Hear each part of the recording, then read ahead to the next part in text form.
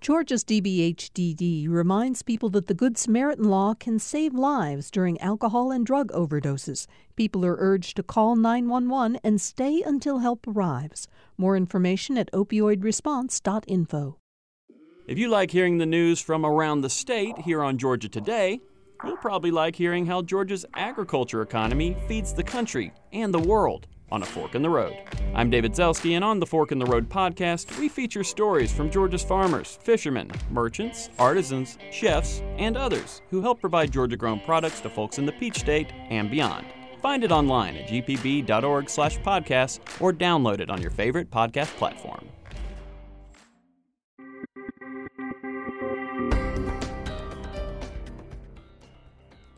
Welcome to the Georgia Today podcast from GPB News. Today is Thursday, December 28th. I'm Peter Biello.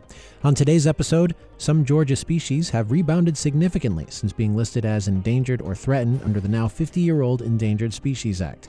Plus, we'll look back at some of the interesting stories you might have missed throughout the year on this edition of Georgia Today. A judge has approved new Georgia congressional and state legislative districts, some likely to retain Republican majorities. U.S. District Court Judge Steve Jones, in his order Thursday afternoon, found that the legislature did comply with the court order requiring the creation of black majority districts where vote dilution was found. The plaintiffs had argued that the maps did not increase black voting power, but Jones argued federal judges had no license to, quote, reallocate political power. He also declined to compare maps the plaintiffs preferred to the maps approved by the legislature, saying the courts must defer to lawmakers even if they do not make the, quote, optimum choice. Today marks 50 years since President Richard Nixon signed into law the Endangered Species Act. GPB's Orlando Montoya reports Georgia wildlife managers say its successes aren't just measured in species populations. Alligators and bald eagles are just two of the well-known Georgia species that have rebounded since being listed as endangered or threatened under the Act. But some species have gotten healthier even without being listed.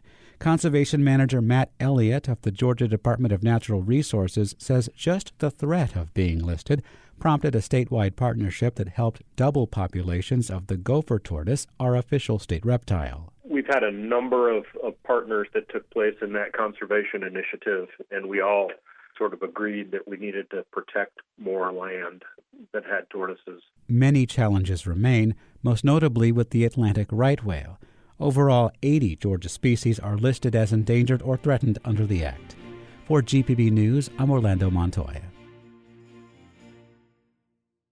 The natural world needs human help to survive.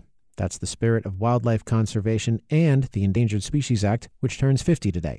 Wildlife conservation can mean working for years without ever seeing the end of your work.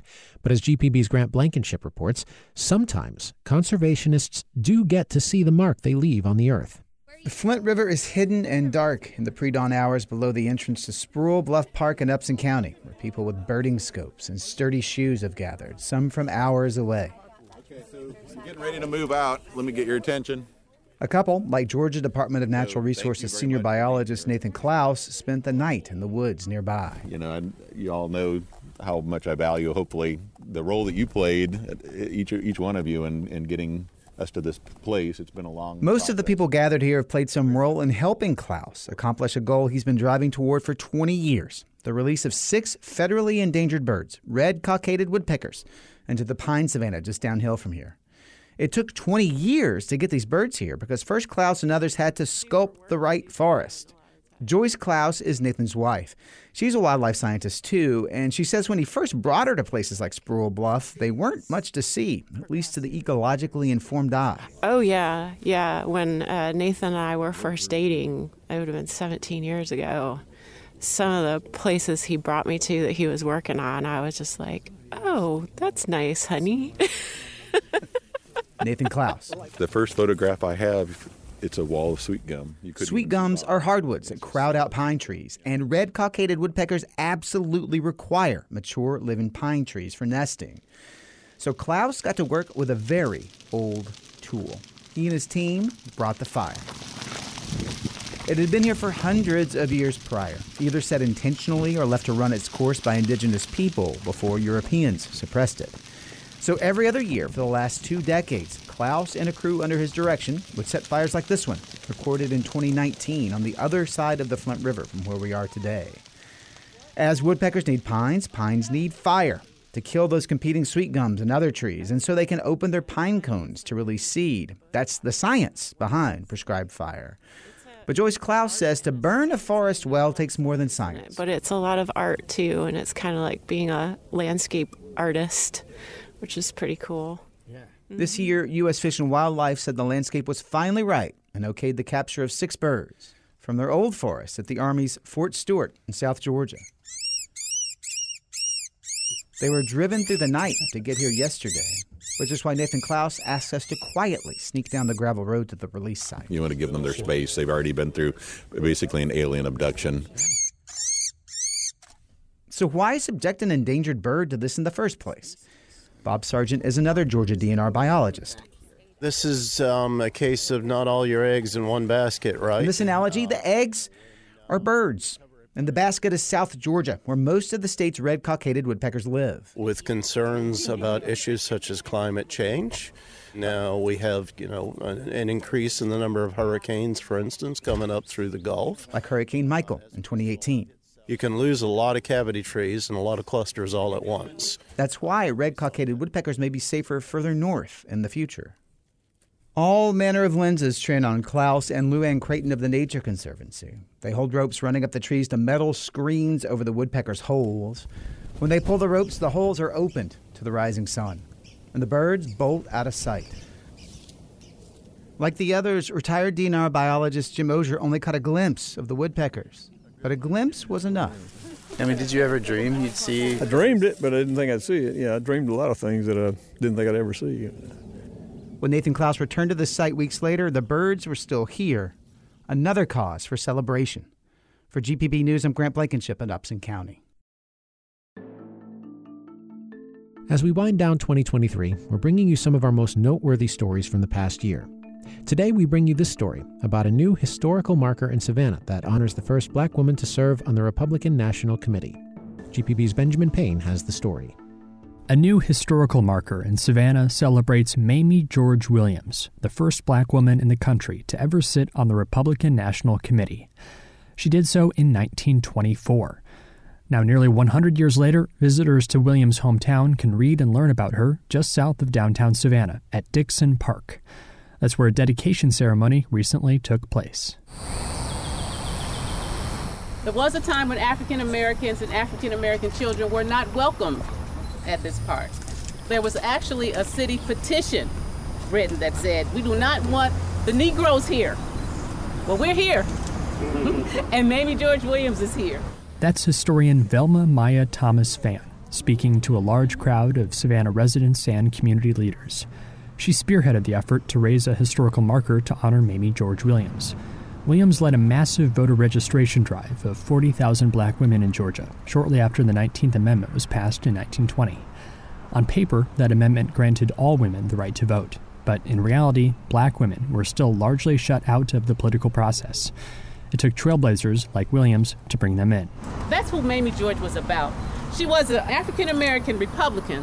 When she held her own meetings, she said the Republican Party has to look like everybody. So she had men, women, white, and black in her delegation. She lived on the street. So we thought we'd put this here so that Mamie could watch over it and hold this as a sacred spot. That sacred spot was then unveiled as a representative from the Georgia Historical Society gave a countdown to lift the cover off the marker. 1, 2, 3. Before the reveal, Thomas emceed a ceremony just across the street at Carnegie Library. The library was originally founded by and for black residents when racial segregation was the way of life in Savannah and across the South. Just a little bit about the library.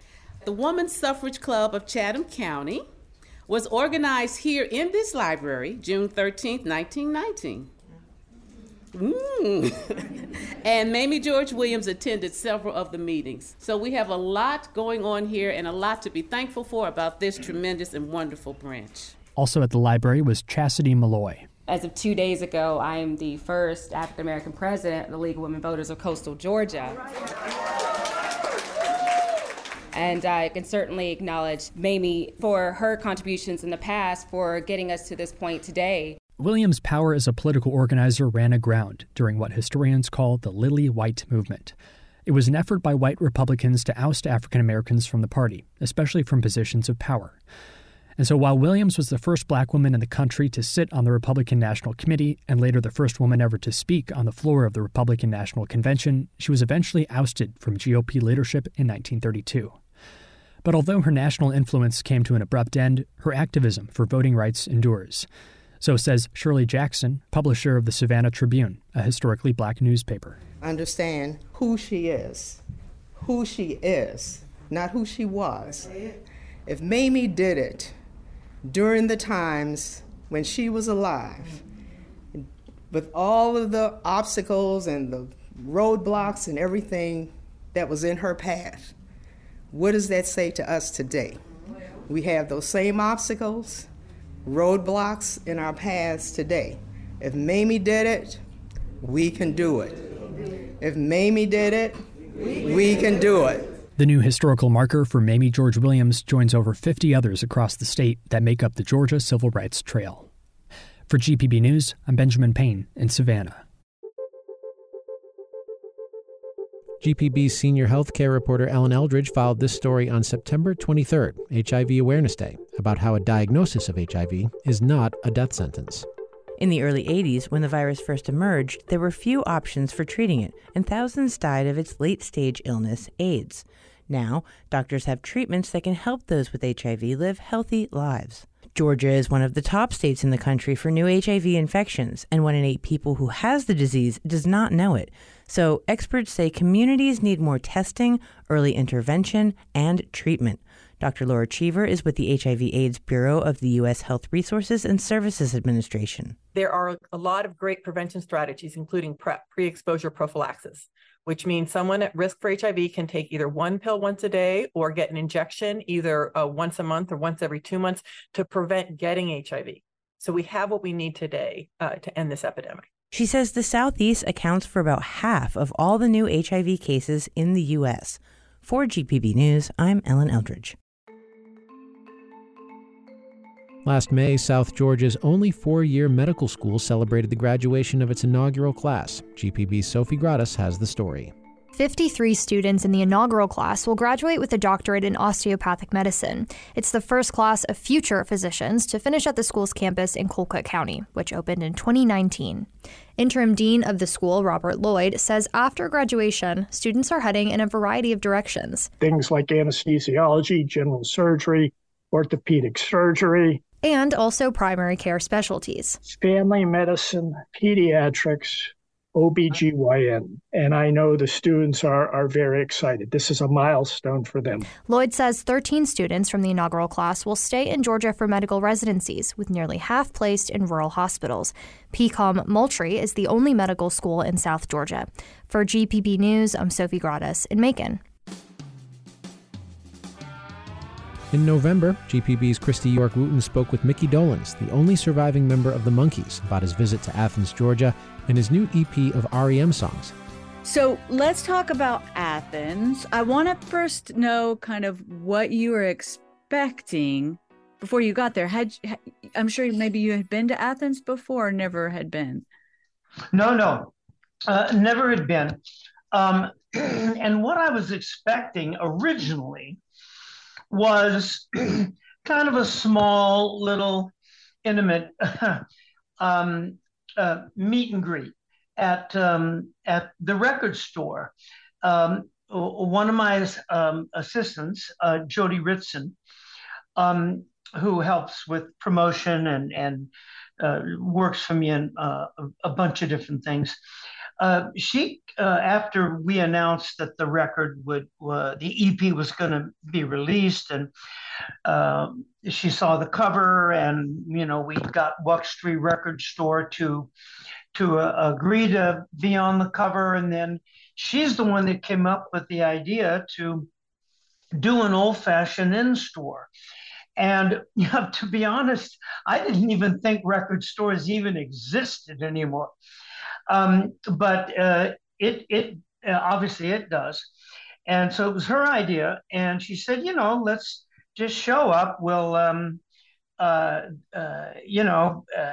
a little dinner with the Walk Street people and whoever else wants to show up, and we'll sign a few autographs and sign some merchandise, some of the EPs, little photo op, shall we call it, in front of the store, which is the cover of the EP. Well, all of a sudden, it just snowballed. Jody started getting an enormous amount of feedback and responses from fans in the area who wanted to be there. And the record store started to get inundated with phone calls, and pretty soon it just exploded. And Jody called the mayor's office and to inform them that I was going to be there. And he turns out to be a big fan and wanted to give me a key to the city. And then it just snowballed and got bigger and bigger and bigger. But I knew it as we were going along. But still, nothing really could have prepared me for the that kind of I don't know, turnout. It was quite wonderful, and of course, the wonderful participation of the guys from REM. That was a wonderful experience. One of the things that captivated me when I wrote, when I was there on the day and wrote about it, was that you don't come across too many moments like that anymore in music that have a spontaneous feel. Obviously, it was pre-planned, like you said, but had this kind of spontaneous feel where just the feeling of the music and everything kind of takes over. And my theory was that a lot of people, especially, and Athens isn't super rural, but you've got a lot of folks who don't live in Atlanta or don't live in big cities and never got the opportunity maybe to see the Monkees in recent years, or, just remember the Monkees from childhood. But to have these two things converge with REM and you being there it's like almost the town couldn't handle it. Everybody was so. Yeah. Well, as you say, it was kind of a spontaneous plan, I guess. I mean, the plan was just to show up at the record store and for a photo op, basically. And there I am, Mickey Dolenz, in front of the record store where the members of REM, Michael and Peter, met, and it started the ball rolling for REM, and that was it. I mean, that was the plan, but in my experience, when things like this do happen, you can't buy this kind of promotion and publicity. When things happen from sort of, I guess you'd say, a grassroots, feeling. But that's kind of how I've always operated. I in my basically my entire career, I've never been one to beat a drum very loudly, so to speak. No pun intended. Right. Or flog a dead horse. Also, that's just the way that I've always sort of done business. And you just can't buy this kind of thing that happens spontaneously. And I have found in the past, and yes, I mean, maybe I have tried, to promote stuff, and you do. I mean, I have a publicist, and I do promote stuff, but and you hear and you see people that have obviously spent thousands or millions, whatever, trying to promote something and create a buzz that really just isn't there. Right. And that's, I guess, just intuitively, that's the kind of thing I've always done. And maybe some of that comes from the fact that I was born and raised into a showbiz family. Right. And a family that was not your typical. My mom and dad were both actors, singers. They met doing a play here in Hollywood, but neither of them or our family was into the, I guess you'd just say, typical Hollywood, Beverly Hills showbiz world. in the 40s, 50s, and 60s. We lived out in the valley. We had horses and a ranch and chickens. My mom was from Austin, Texas, very down to earth. And my father was off the boat from Italy, literally. And so very down to earth. And I grew up in that kind of a environment. There was no showbiz stuff and friends and people around the house. When I did my first series, Circus Boy, in the 50s, I was like 10 years old. And when I would do the show, I'd be filming all day on location, shooting the television show. And on the weekends, I still had to clean the pool, you know. So I think that you add all that up, and that kind of answers your question. I don't know. I can't even remember what the question was. Yeah, no, totally it does. And I think that's what was so charming about it all, was just how it was just spontaneous. But I did want to talk to you a little bit about the REM songs themselves and on the EP, and kind of, do you have any memories of when you first heard REM back? I don't know, it would have been in the 80s, I presume, but like, just, when you first. Oh, I'm not that old. My mother loved our REM. That's a joke. No, of course I do. Yeah. I was living in England, and at the time when they were huge, and they were big in England. They had a couple of records there, and of course I remember. I don't know. I guess in order of remembership, I would say Losing My Religion, of course, Man in the Moon, then eventually. But of course, but I was not into music in England. I was producing and directing television shows and films and commercials and music videos. I was a full-blown producer director from the mid 70s until late 90s. Late 80s. About 12, 15 years. And I really wasn't doing much music. I was listening to, I'd listen to BBC radio, occasionally, but no, I wasn't really much into music. But of course, I'd heard of REM, who hadn't, but I couldn't tell you exactly, a date or time stamp it, when I first heard their first song. How did you choose the songs for the EP? Well, it started with, actually, interestingly enough, with the original creator and producer of the Monkees named Bob Rafelson, who went on to, of course, as you may know, became an incredible film director. 5 Easy Pieces, King of Marvin Gardens, all Jack Nicholson films. Well, Bob was the original creator of the Monkees. He and his partner, Bert Schneider. And Bob was kind of the creative force behind it.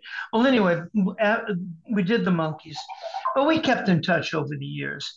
And over the years, I had heard through the grapevine that REM, particularly Michael Stipe, there'd been some sort of an influence, some sort of appreciation of the Monkees.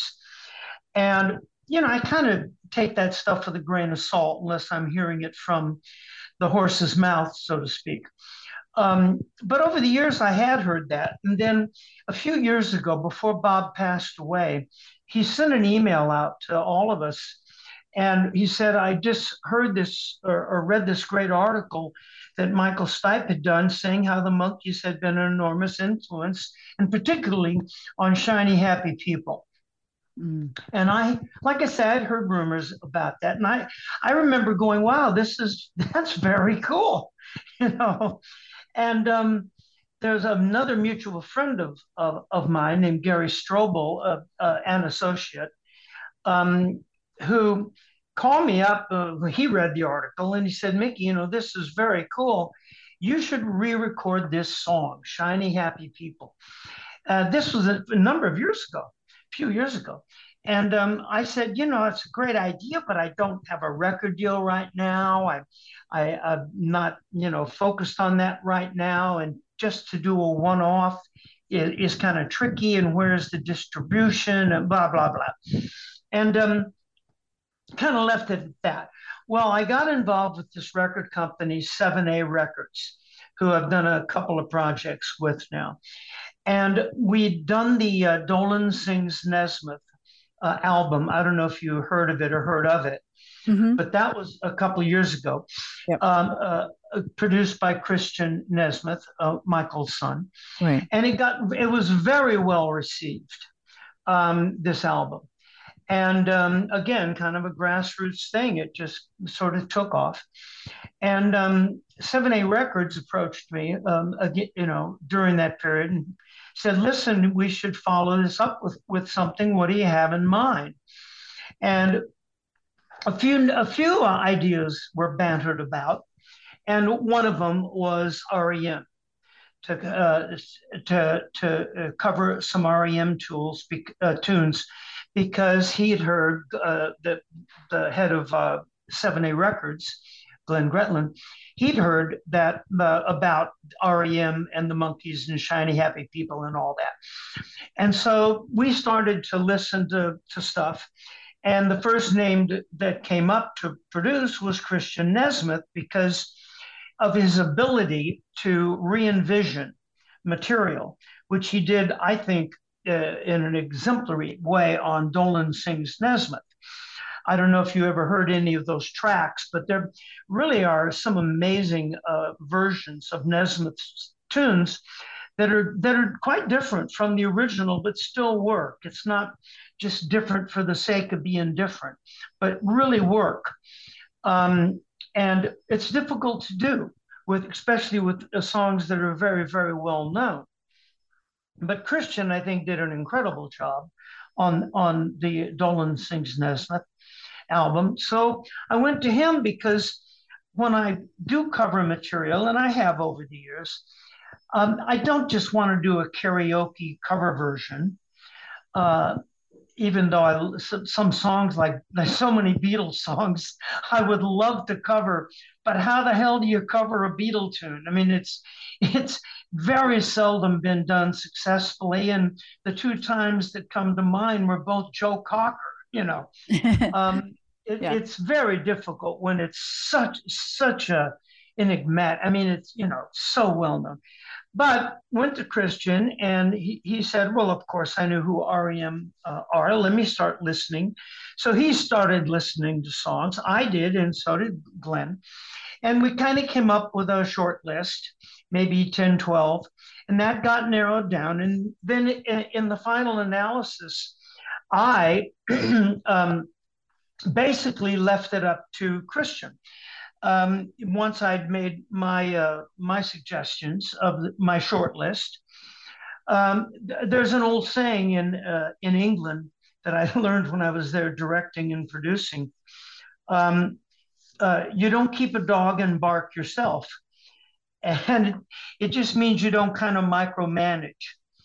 And that's one of my business principles when I am producing something, is you hire somebody and you give them their instructions, and you give them their head, like you give a horse, that term. You give them their lead, and a loose lead, and you let them get on with it. And you don't keep a dog and bark yourself. And so I left it up to Christian mainly to make the final choices, and then to go away and come up with his ideas. And he did, and he came back to me with some demos, just guitar, click track demos of what he had in mind for a few songs. And that got narrowed down. And then, basically he went off. This was, tail end of COVID. So he just went off and worked by himself, which he is wont to do. I think he works very well just by himself because he plays every instrument you can think of. he went off and came back with these wonderful, wonderful tracks that we listened to and tweaked, and then I went in. And he had backgrounds done, background tracks and vocals, background vocals, and then I went in and did the lead vocals over a period of time, and there you go. And that's it for this edition of Georgia Today. If you want to learn more about any of these stories, visit gpb.org/news. And if you haven't yet subscribed to this podcast, do it now. We'll be back in your podcast feed tomorrow. And if you've got feedback, we would love to hear from you. Send us an email. The address is georgiatoday@gpb.org. I'm Peter Biello. Thanks again for listening. We'll see you tomorrow. Hi, it's Terry Gross, the host of Fresh Air. We bring you in-depth, long-form interviews with actors, directors, musicians, authors, journalists, and more. Listen to our Peabody Award-winning Fresh Air podcast from WHYY and NPR.